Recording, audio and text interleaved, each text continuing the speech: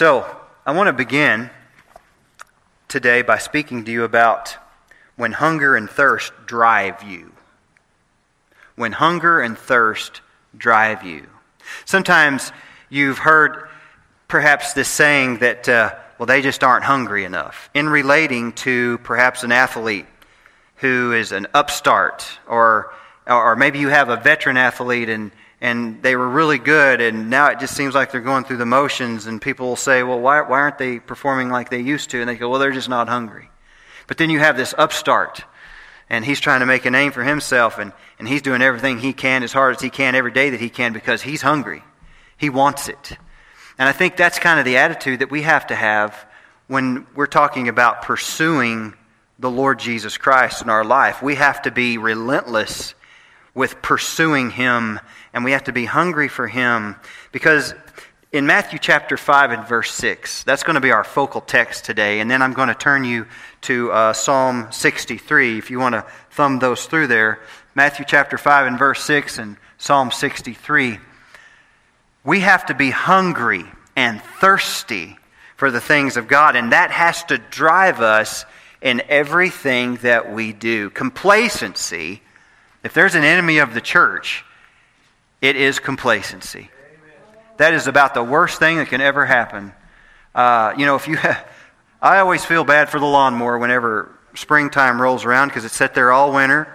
And of course, if you didn't maintain it and get it clean before you put it up last year, you start it up and it just blows all that dust out, and oh gosh, it's sort of seized up, stove up.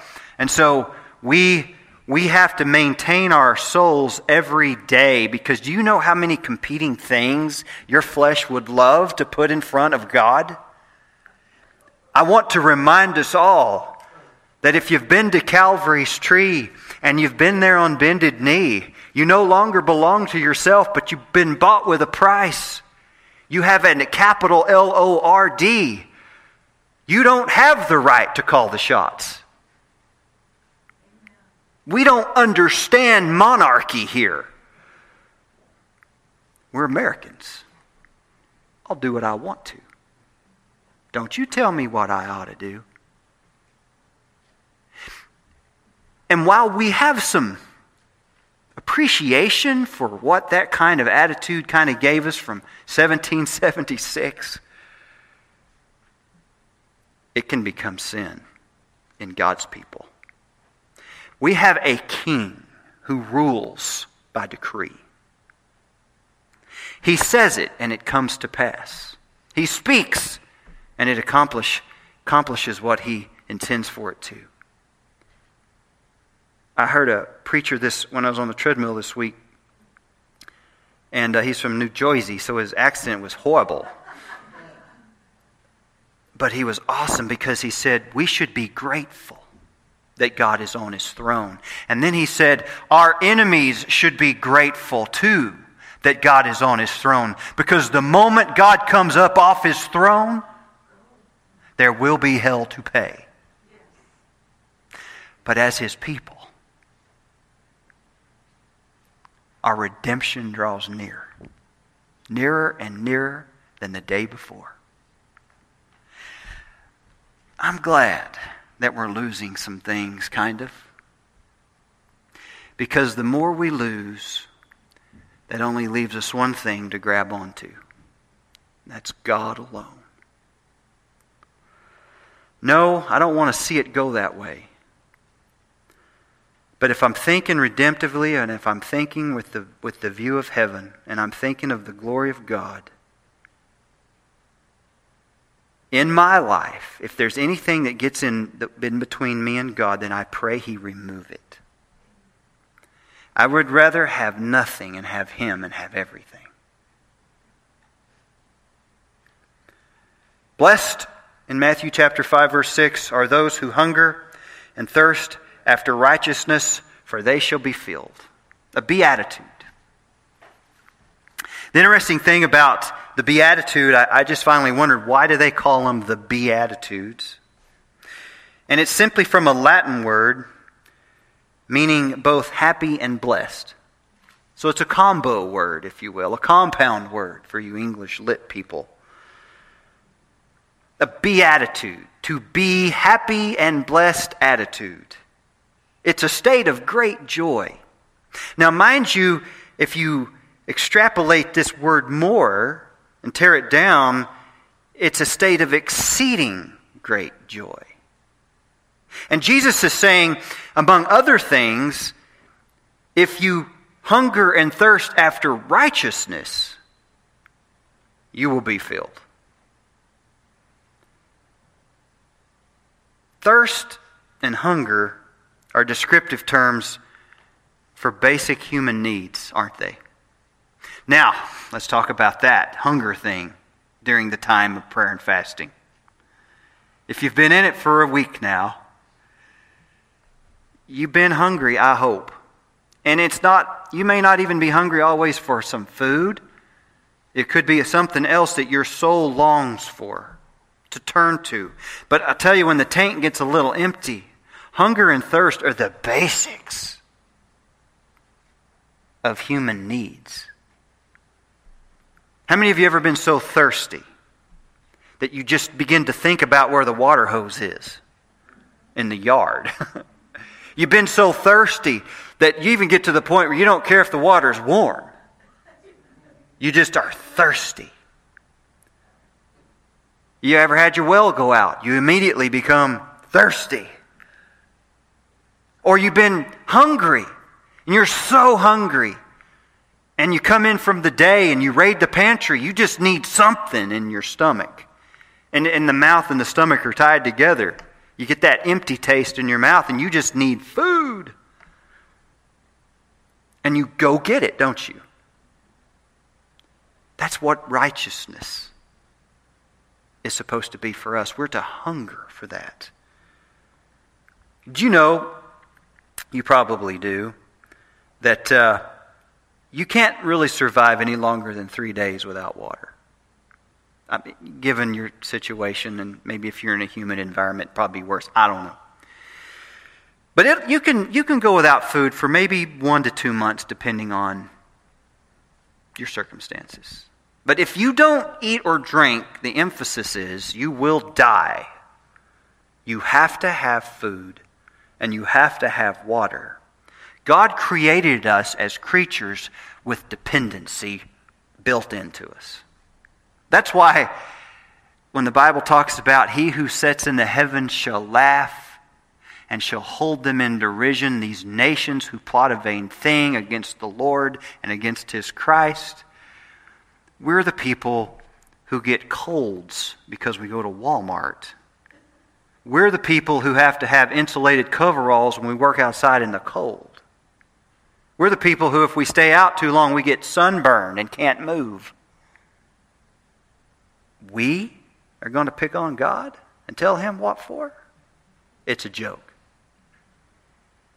God made us dependent, and he is our need meter. He is the one by design to give us what we need.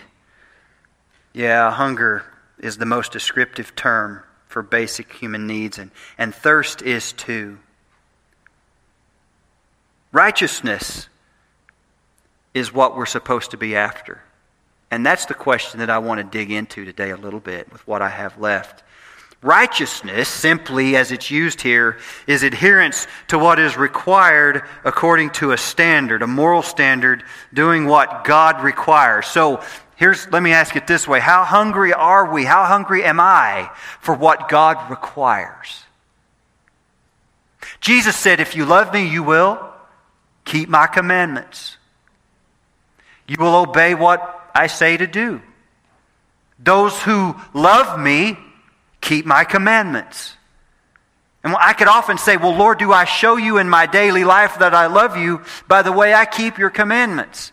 And the truth of the matter is sometimes, and sometimes not. I've been eternally conflicted because when you've tasted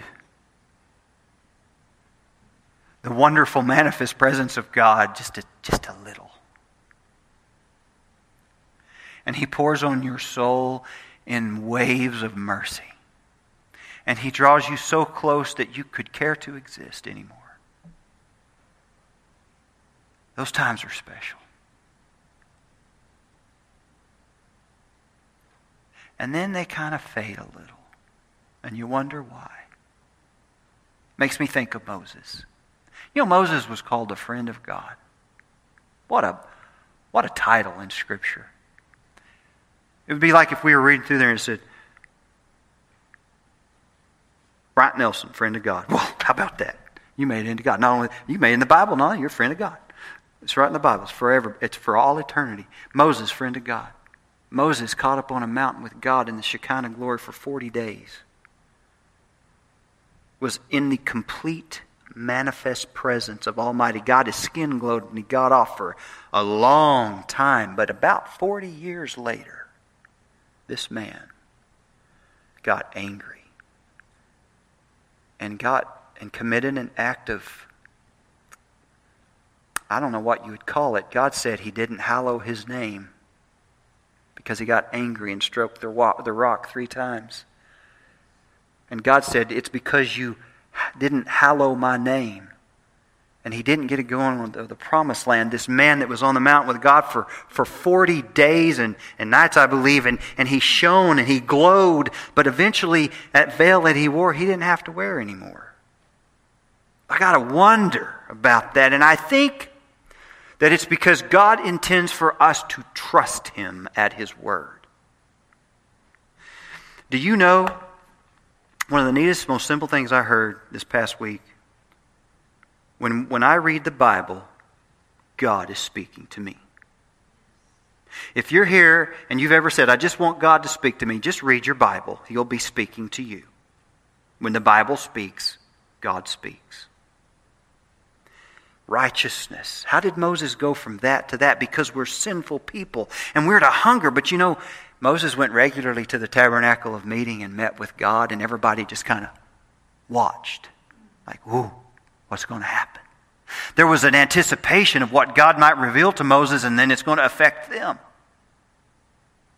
We have the Holy Spirit of God living inside of us if we know Jesus Christ, the very Godhead right here inside, right? Somewhere inside here. If you know Jesus and you've been to Calvary's tree, you know that. He's right there with you. And so we have a collective group who've read in their Bible, and just by the witness of the Spirit, we know times are changing. Now, we don't know all the details. Praise God for that. But He's with us. So it leads me to the question. There's a promise here that Jesus says, if you hunger and thirst after righteousness, everything that pleases God, that God says, you will be filled. And by actually the word for filled is to be satisfied, but not just a little. It's not like going and getting a nice big brisket that's just been rolling around the rotisserie and it's got that bark on it and it's all moist and it's good and you crack it, meat just pulls right out. Smoke and all. You eat that, it's talking about being filled to every bit of satisfaction you could muster. That's what He means by being filled. Not just for a moment, but filled. In our workbook on day 5, it gave us a long set of questions. It's 18 to be exact. One of them was, and a lot of them were yes or no questions, so you couldn't cheat. You could lie to yourself if you want to. But then it gets to this one. And I'm just picking out random ones because I thought this one was sort of a low blow, but good. Clear conscience. In Acts, and I'm going to read this, in Acts chapter 24, verse 16.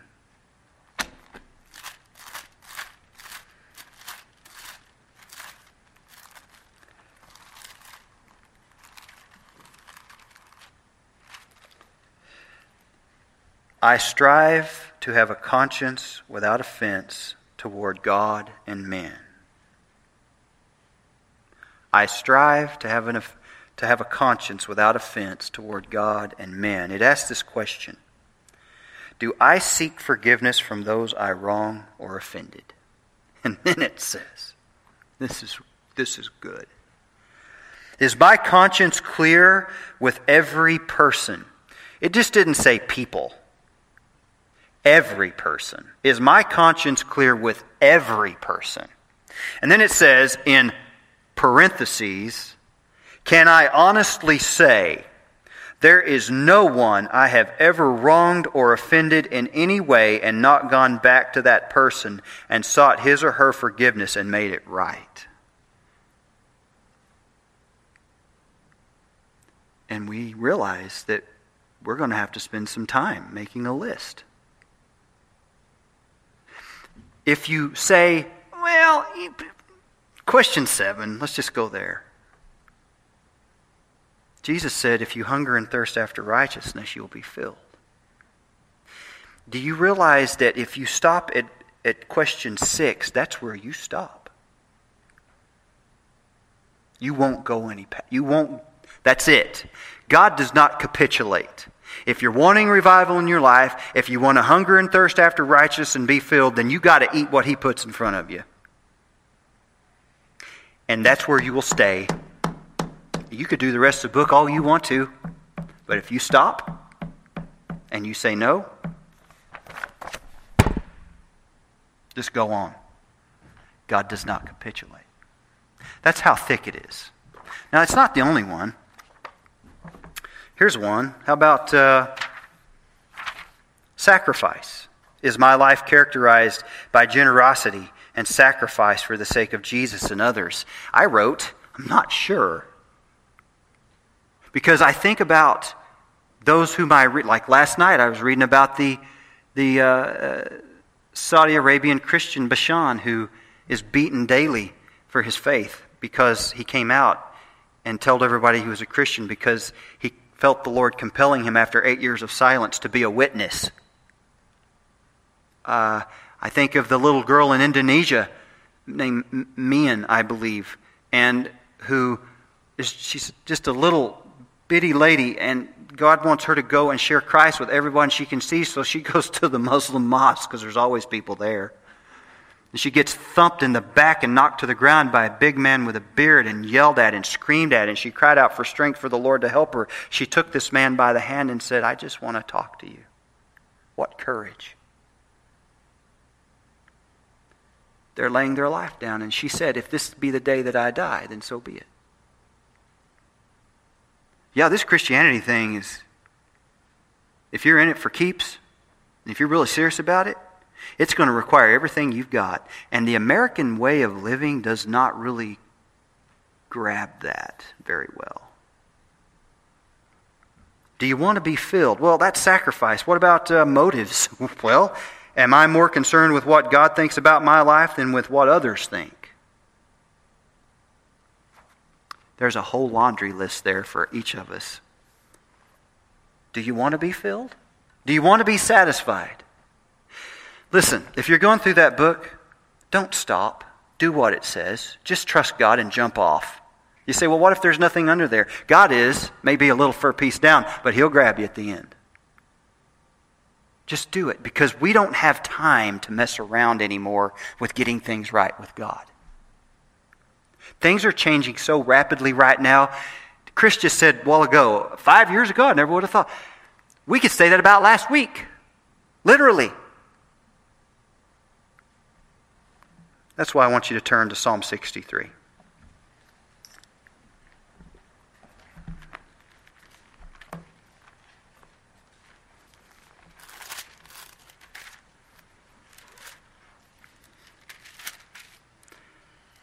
Psalm 63 goes right along with what Jesus was saying. David is praying. He's in the wilderness of Judah. I wish it would just say the desert of Judah, because when I think of a wilderness, I think of a pristine mountain forested area with nice clear lakes and stuff. That's not what they had. Just rocks and sand and heat and maybe a few bushes and just desolate landscape. Oh God, You are my God. Do you hear the passion? Early I will seek you. Why wouldn't I wait? Because I need you now. My soul thirsts for you. My flesh longs for you in a dry and thirsty land where there is no water. Just in that alone, to hunger and thirst necessitates being empty and dry. You cannot hunger and thirst when you're not hungry and thirsty. Going back to the awesome brisket that was put on the rotisserie. If I'm full of other things, like even a bag of chips to the brim, I'm not going to want that. It's true, I don't have a place to put it. But think about that with me. We say, I want to be more hungry for God. I want to be more thirsty for God. But it could be that you're not because you're too full of other things. That's the point of prayer and fasting, is to reveal those things.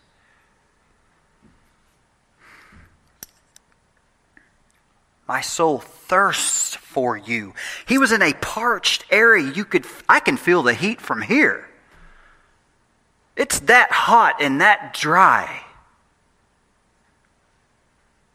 And all he wanted was God. That's why he cries, oh God, my God. Are you at the point right now in your life when you can say and be sincere, oh God, my God? Because if you can't, you got junk food in your soul life. He says, I have looked for you in the sanctuary to see the power, to see your power and your glory. Clearly this alluded to the tabernacle or place of meeting there in Jerusalem. And David was looking for God where he knew God would be. So if you're really hungry and thirsty, will you not go and search to fill that need? In other words, when God is all you're craving, nothing else will satisfy. Nothing else. When is the last time you craved God enough to go into His presence? Because you crave food enough to go into your pantries. Travis even ate 3-year-old bread, I think. He eats a lot of weird things. He's still alive. But when you're hungry, you crave to be filled, right? To take that away. So I'm asking the question, if Jesus promises, blessed are those who hunger and thirst after righteousness, and they will be filled, what do you crave? What do you want? If it's not God, then you have a junk food diet. And you're going to have a junk food result. I looked for God in the sanctuary. Now I think that's interesting, and it's also very, very obvious too. Where else would you look for God if you're a Jew? You're going to look where He is. Some people come to church, and I'm glad they do, and I hope to see the church full for a little while. Fuller than it's ever been. People, they say, I need to get right with God, and the very first thing they think of is, I need to go to church. Because they think that their mind connects God with the church. Now, they may have talked bad about the church, they may have been offended at people talking and inviting it, but when they finally get the need enough, the hunger enough, the craving enough, that they need God enough, they're going to go look where they think God is. Let's just pray they find a good church. Because there's a lot of dispensaries of junk food too. They come. And what does He give them? The Word. When you come here, what are we talking about right now? Where's our central theme right now? Right here. It's right out of the book. That's why they hate the book so bad. There's power in this book. When he says to see your power and your glory, he is so craving God that all he wants is God, and I can guarantee you that And the Lord said, He is a rewarder of those who diligently seek Him. You know, God never does little things. He just doesn't. If He were to grow a tree right now, it would turn into a ginormous tree. God is doing big things all the time. Right now, in every one of us, if we're to be honest, we're looking at, here's been our way of life. Here's how it possibly is going to go. Here's the changes that could come. And then there's the world scene. And we know we're in trouble. And we wonder about the comforts of how that's going to turn out. Because none of us here know physical hunger.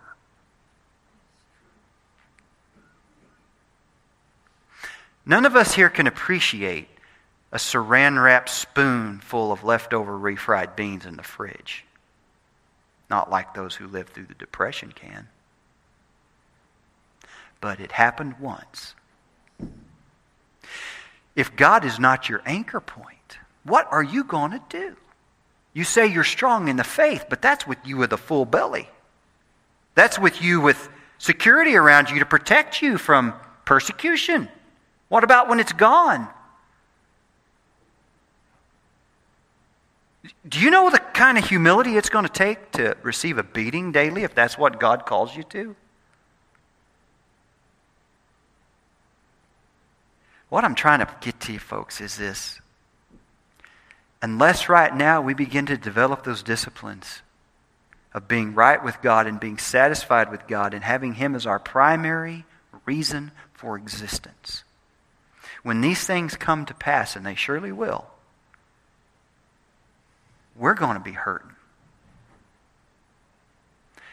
David goes on to write, because your loving kindness is better than my life. And I just paused there because, can you imagine? He says, because your loving kindness is better than life. David is so consumed with knowing and craving God and the loving care and keeping of God. David says it's better than life. Everyone now is trying to preserve their lives, man. They go to great lengths to preserve their lives. And I think it's a witness against us many times because it shows us what we're about.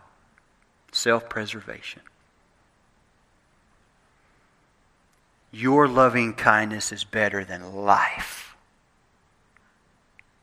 Man, I think that harkens back to what Jesus is saying, and you shall be filled.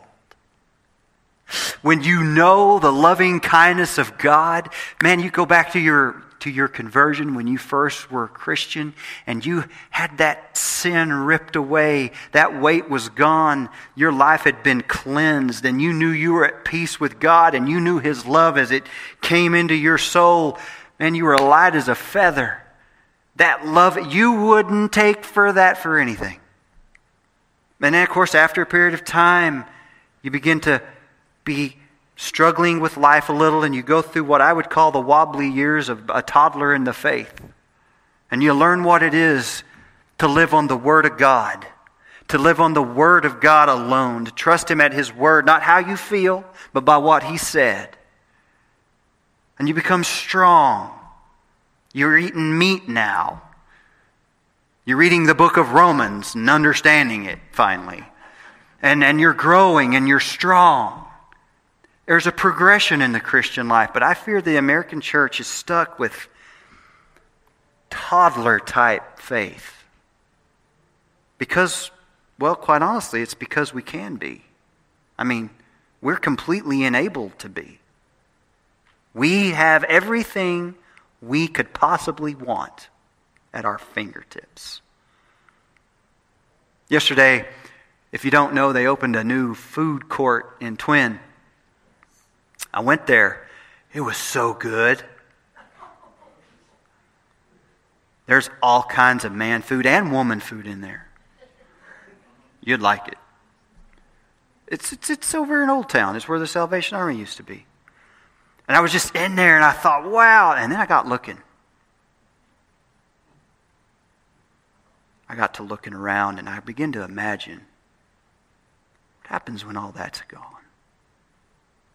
I'm not trying to be a negative Nelly, but you do realize that we are so dependent on a structure to have all these comforts. Is God enough? And so, right now, we have time to get our muscles in shape, right? And I pray we do that. David says, your loving kindness is better than life. He says, my lips shall praise you. Praise is the evidence that God is at work in meeting His people's needs. Did you know that? Praise is evidence that God, when you stop and praise God, it means He's just met a need in your life and you are filled. That's when you praise God. So many of us are like, oh, I've already had that bag of M&Ms and that flavor. I've had all the flavors because there's so many flavors now. I've had the cookies. Do we have to have pizza again? Oh, steak again. That doesn't sound like a heart that's craving and hungry and as satisfied. But when we have those things and God meets them, we praise the Lord. We thank God. And we're like, I want to just stay here. Let's build 3 tabernacles. And we begin to think about how we can stay right there and spend time with God. And He says, no, you got to go. And you got to get down off this mountain because there's a work for you to do and it's going to be tough. I'll end with this. Jesus said to them in John 6:35, I am the bread of life. He who comes to me will not hunger, and he who believes in me will never thirst, because I'm the bread of life. You won't be hungry or thirsty. Jesus said He's the bread of life. They asked Him when He was dealing with the Samaritan woman, hey, you hadn't ate all day. Aren't you hungry? I have bread to eat of which you do not know, or you do not know what it is. I am being satisfied by the working of the Father in me. In order to gain the benefits of Jesus' bread and water, the first act of the soul, then, is to approach Him. Have you approached Jesus today? Have you approached Jesus in your life? In other words, do you know Jesus today? Are you born again right now? I know my spiritual birthday. I always tell y'all get tired of hearing it. It's going to go up to 36 here soon, but 35 years now. He's held on to me from 12 years old. It'll be 36 come May. He had never let me go. That day changed everything. Do you know Jesus? Because you have to approach Him. Listen to this. John 6:37, all that the Father gives me will come to me, and the one who comes to me I will by no means cast out. The reason is the elect of God always come, and you will be filled. Look, here is a condition of, remember the word pisteuo? As it's used here in John 6:37, it's a condition of trusting after coming. There is an effect that happens upon approach. Think of a big jet plane. It's coming down, and there's this wind and there's turbulence all around. And sometimes you ever seen those YouTube videos, they're like nearly sideways trying to go this way and land because they're hoping to grab a wheel and turn suddenly. Right? I've been in a little plane like that, and that was the last time I was in a little plane. Okay? In Arkansas, it was horrible. And I got motion sickness and everything was coming up then. Praises and vomit and everything else. So, we're coming in on the approach because we need Jesus. And we've got the devil telling us why we can't and why we're no good and we don't have any worth and how God's going to let us down. You can look at all the things that's happened and we're coming in because God's drawing us in. And then finally we land and we're like, wow, I believe. That's exactly how pisteuo works. Have you landed on the runway of salvation?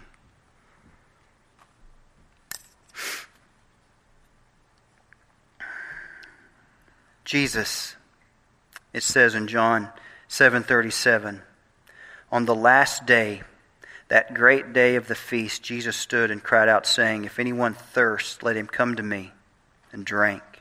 He who believes in me, as the Scripture has said, out of his heart will flow rivers will flow rivers of living water.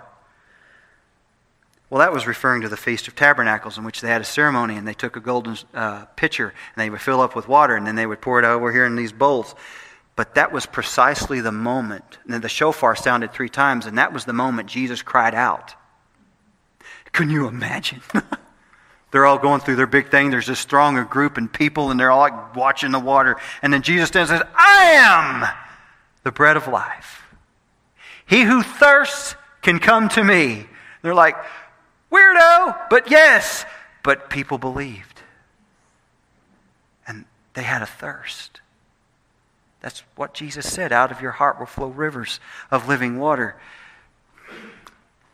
To hunger and thirst after righteousness essentially is simply this: to completely, sincerely rely on God for all your needs, with your spiritual need to knowing Him being your top priority. Is knowing God your top priority? Is keeping Him on the throne of your life top priority? Jesus promises to us that we will be filled to overflowing if we will hunger and thirst after righteousness. Do you? Do I? Don't confuse American Christianity with biblical Christianity. There is a vast difference. And I am remiss when I say I am a little bit joyful and hesitant about the ride ahead. I'm joyful that God is going to show me what it is to suffer for His name. I don't like the idea of that. But I want to glorify God in my body, in my life. I want to know Him more. And if it's going to take that to do so, then so be it. If it's going to take that to see revival in America's churches, then so be it. Come, Lord Jesus. But that may be a while down the road. We can still have what we're having now, because judgment comes too. Do you hunger and thirst after righteousness? Do you feel as though you're being filled? I'll leave it with this. JT, you come on up.